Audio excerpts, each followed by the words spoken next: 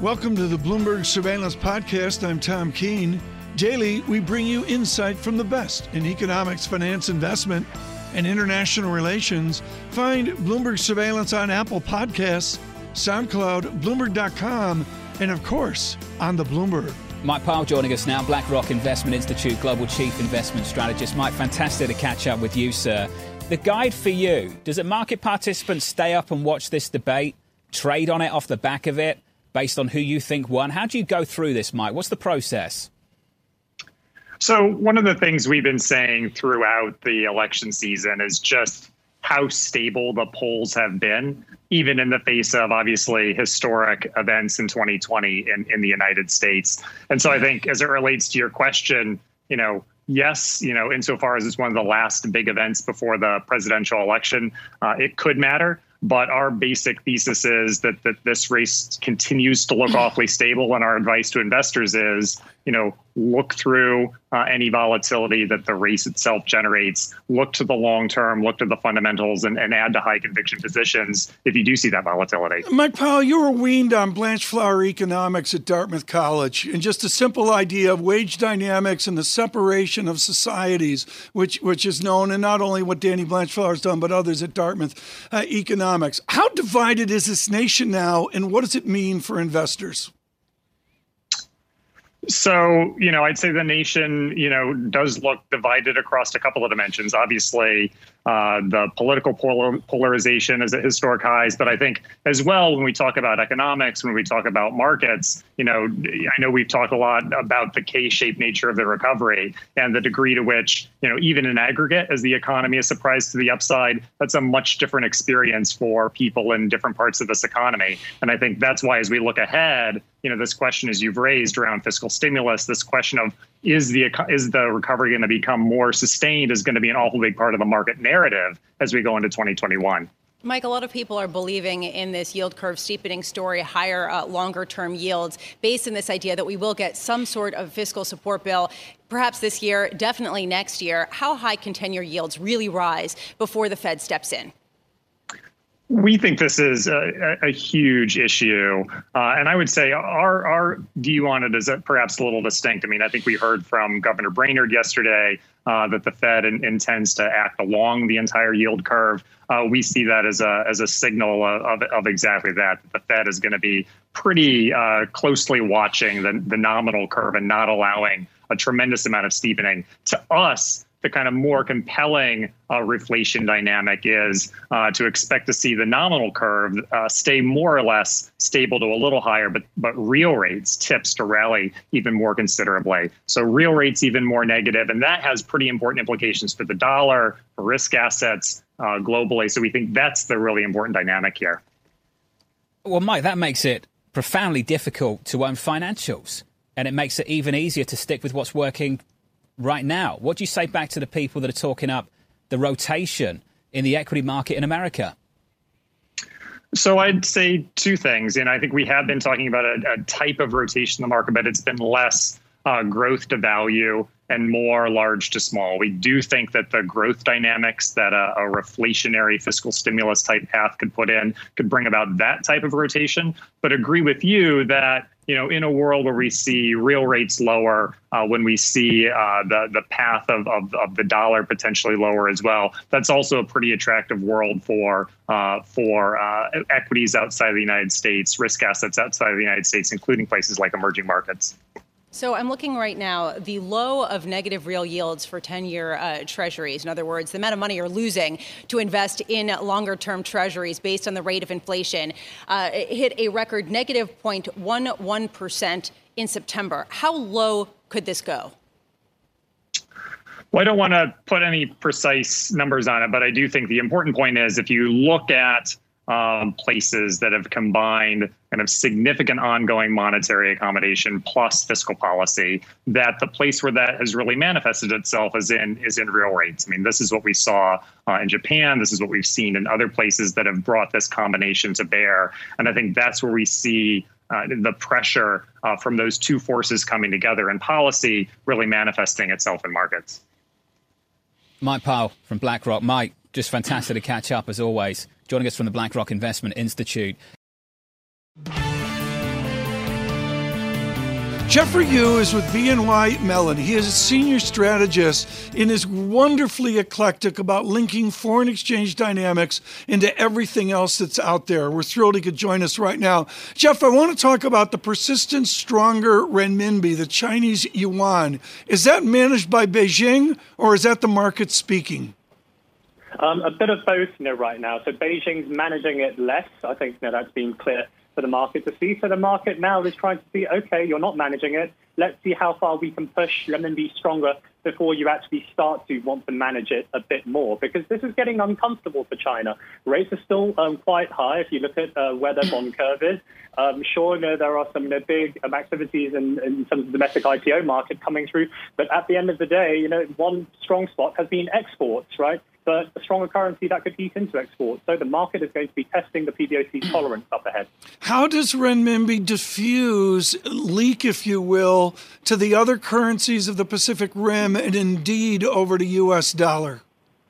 Well, there are two ways this can happen. One positive, one perhaps less positive. The positive side is stronger renminbi, stronger purchasing power for Chinese, the fabled Chinese consumer that the world desperately needs to come through. Then they have more purchasing power they can spend and lift the economy around them. However, if China actually starts to get worried about this and starts to push back, starts to intervene, then Korea, Japan, Taiwan, they're going to get nervous as well. We don't want a localized currency war. But for the time being, I think the renminbi is giving everyone else a lot of space, especially Korea. That's one where I think the market is quite fond of as well.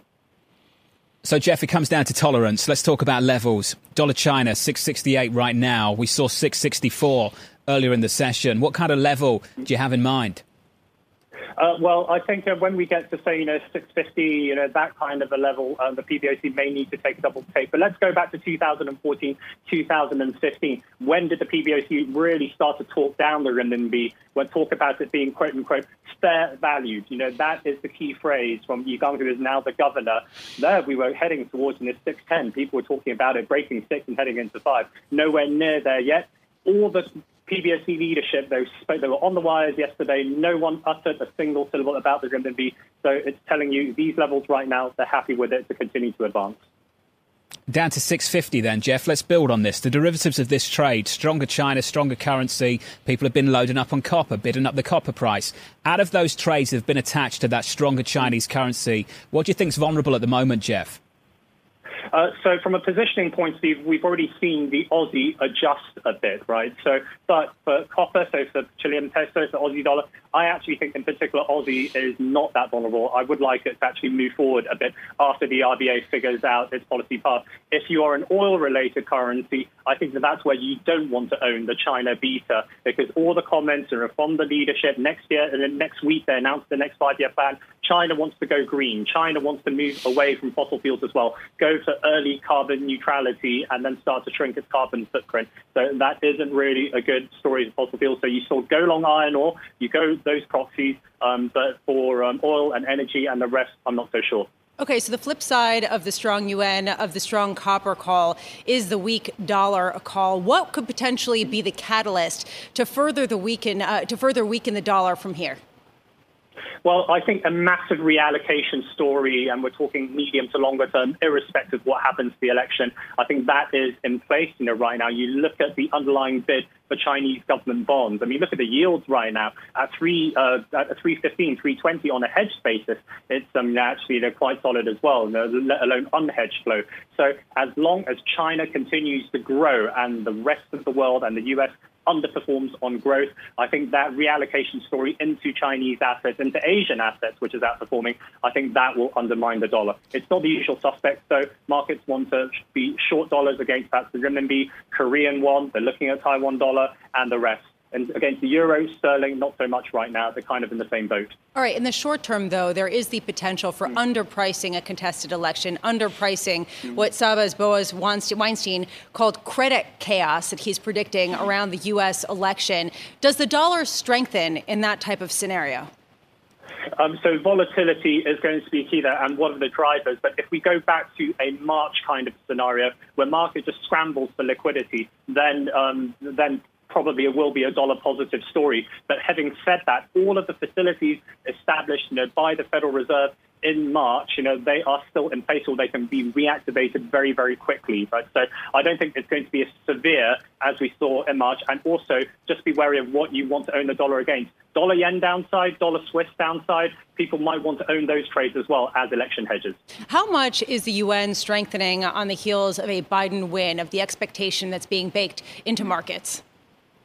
I don't think that is a catalyst right now. It's more, on the China alone, its own economy, its own numbers are actually strengthening flow. And also, with the asset allocation, with what's going on in the equity market, big tech IPOs coming up, and further opening of the bond market, it's that underlying institutional reallocation to China, which has actually been building for some time now. And again, I think it's moving independently of the polls. Now, if the trade relationship can be, let's just say, less chaotic over the next few years, that's going to be positive for China. But I think that'll be positive for the US and the world as well, because global trade starts to normalize somewhat. So I don't see any inconsistencies with, say, good US markets and good Chinese markets. But for now, I think it's a China standalone story. Jeff, final question from me. You've always got a favourite trade. What is it right now? Right now, again, I like the China proxies. I want to own Aussie. I want to own a Korean one. And on the other side, probably sterling is my favourite funder right now. I think the BOE's got it wrong. I think they need to do a lot more up ahead. What Sunak announced today, not enough. So I want to add to my sterling shorts. A seller of sterling, a buyer of the China proxies. Jeff, great to catch up, sir. Jeff Yu of BNY Mellon, thank you. This is a joy. I said to the wonderful staff the other day, can you drag the Admiral down and let's get him in there and drag him down. We found him. We found him. He's like, he's doing what he's doing in a pandemic. So James Stravidis joins us here before an election. We should point out that the last time around he was discussed as a vice presidential caliber for Secretary Clinton. We're thrilled that he could join today. I am thunderstruck, Admiral Stravidis, by the lack of discussion of our military in this campaign. What happened? We have an entirely internal focus, Tom, and I think we all know that the pandemic, the economy, getting our teeth straightened, everything is looking into the economy these days. And as a result, events continue to move in the real world. China, Russia, North Korea, on and on. They're swimming around waiting for the results of this election, and we need to be mindful. And I think coming out of the election, Tom, these issues, these international issues are going to bubble to the fore. Well, those international issues are there, and obviously this election can go one of two ways. If I presume a second administration, Trump will be maybe like the first administration, fine.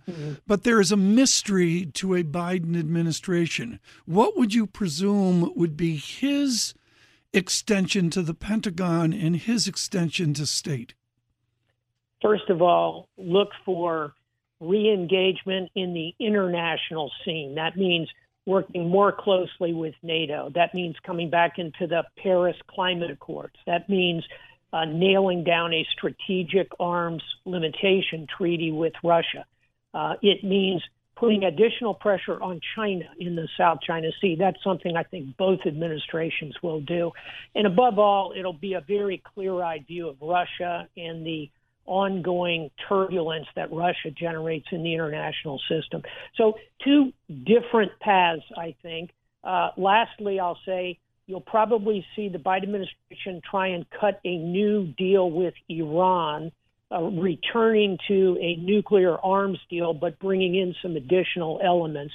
So I think it'll be more re-engagement in the world, more alignment with our allies, and a bit more focus on Iran, North Korea, China, and Russia. Speaking of Iran, yesterday the top U.S. spy chief accused Iran of making direct efforts in interfering with the U.S. election. What do you make of some of the interference claims so far, and in terms of who wants who to win the election? Clearly, the nations I just mentioned, particularly China, Russia, and Iran, are involved in attempting to manipulate the election. Iran doesn't have a lot of capability, but they would probably rather see a Biden administration on the theory that Biden administration will go to the negotiating table.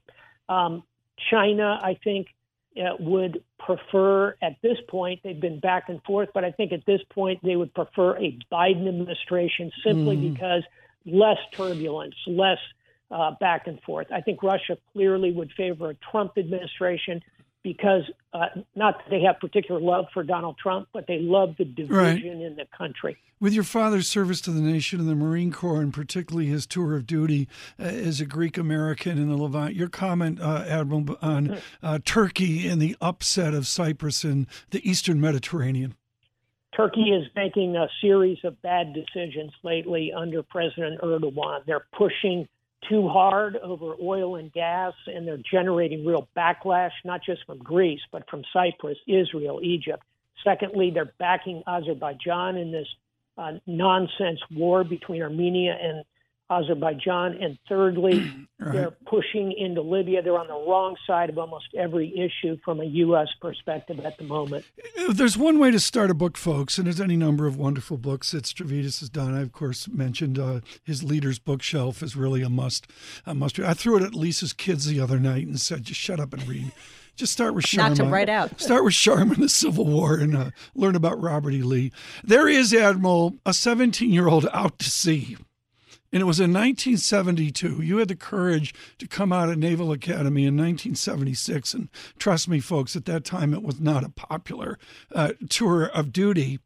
And then you come over to what we've just witnessed with Tom Hanks on Greyhound and the North Atlantic Run. What was your thought moving from a 17-year-old kid on the Jewett in 1972 back to Mr. Hanks 1941?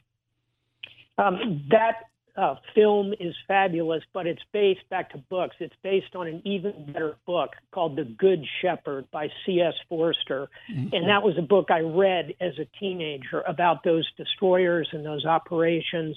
And, you know, you can drop a plumb line from that young Jim Stavridis to being the Supreme Allied Commander at NATO. It's all about books and reading and the experiences we have in life. You put them together, you can do anything. Well, then look at the future of the Navy now. I mean, take Forster and all the romance. Patrick O'Brien, folks, yes, I've read all 21 editions of O'Brien, et cetera, et cetera. I had the honor of speaking to Gabelli and Cronkite about it. Great. Okay. The next Navy. Can that 17-year-old kid in 2021 going out of San Diego, can he have the same vision you had? I think so. And our Navy will be more technological, certainly, more cyber, more unmanned vehicles, more integration with special forces.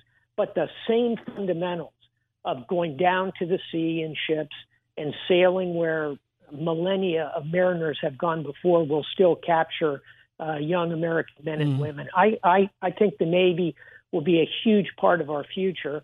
And in particular, Tom, back to China, the Navy's role in the South China Sea, pushing back on Chinese opportunism there. Admiral Stravidis, thank you so much. Before this election, of course, his former work with NATO, with Carlisle, and of course, I really want any number of the books, but where I took that out of that great opening, Sea Power, the History and Geopolitics of America and the Navy as well. On the pandemic, Lisa and I have been following the deaths, the cases, but there's also those in recovery. Here's Jason Farley, professor of nursing at Johns Hopkins University. We're seeing continued emerging data. There was a recent publication in the Journal of the American Medical Association, highly respected journal, showing that they followed patients after their initial onset of symptoms for up to 2 months after they initially became sick. And they found that patients' fatigue was the most common symptom, but they also had lingering symptoms from their respiratory system, so cough and some difficulty breathing at times. Some patients, although a smaller proportion, less than 20%, still have problems with taste and smell. So I think we definitely are seeing some subgroups of people who have longer symptoms. Jason, just to add to that, what have we learned about reinfection? Yeah, we continue to see cases of small numbers of cases, let's be clear, but small numbers of cases of patients who we've identified have recovered from the infection and have a documented negative test, in some of the cases repeatedly negative, and then have subsequently developed coronavirus again. It's it was always within the realm of possibility. We talked about it on this show and in others, that would possibly occur. And now we're just seeing small numbers of cases where that information is growing. Jason, what's the latest on the infectiousness of children? Initially, there was a theory that perhaps they were not infectious. Those of us who have children said that can't possibly be, since they are vectors of disease. Now the idea is that they can spread the virus. How are we looking in terms of how they compare with the degree of spreading it versus adults? Yeah, so, well, there are a couple of points there. So in terms of how good a child is at spreading compared to an adult, really they have as equal a probability of transmission depending on their viral load and how much virus they have, and then how much contact they have. So that's the first thing. We were wrong initially about them being less spreaders. With certain infectious diseases, with small kids in particular, like the really little ones, their cough is a little weaker. It's not as forceful. So you would think of, if you think of Pigpen and the cloud of dust that goes around them, that cloud of dust around the children is a little smaller than around adults. So there's some data to support that they may be able to spread aerosols a little less far. But overall, they carry a similar amount of virus and therefore are as equally infectious as their adult counterparts or family. Jason, just to round out the interview, let's try and finish on a positive note. The improvement in therapeutics. We're all looking at the case count. We're looking at hospitalizations again. Jason, walk me through therapeutics. How much has improved over the last 6 months or so? Yeah, so right now we've got, definitely a glimmer of hope. So most of the world is now using remdesivir with or without dexamethasone. So with those two agents, and it all depends on whether or not you need ventilation or oxygenation, and that's how the recommendations around the world are moving forward. People who need oxygen get dexamethasone or remdesivir, and then people who need mechanical ventilation likely get both. There was a recent study that just came out from the WHO that's still under peer review that calls to question, again, the mortality benefit, the death benefit of remdesivir. But we had already had good data that showed that remdesivir did not reduce death. It reduced symptom burden. So again, another study that seems to be similar to what we already know. So what we're seeing is cases of patients having greater access to these treatments, which is also going to help us reduce ultimately the mortality level as we can scale up these interventions. Someone with knowledge, that is a good thing in silence. Professor Farley, encyclopedic on the care of people, professor of nursing, Johns Hopkins University. Thanks for listening to the Bloomberg Surveillance Podcast. Subscribe and listen to interviews on Apple Podcasts, SoundCloud, or whichever podcast platform you prefer. I'm on Twitter at Tom Keene. Before the podcast, you can always catch us worldwide on Bloomberg Radio.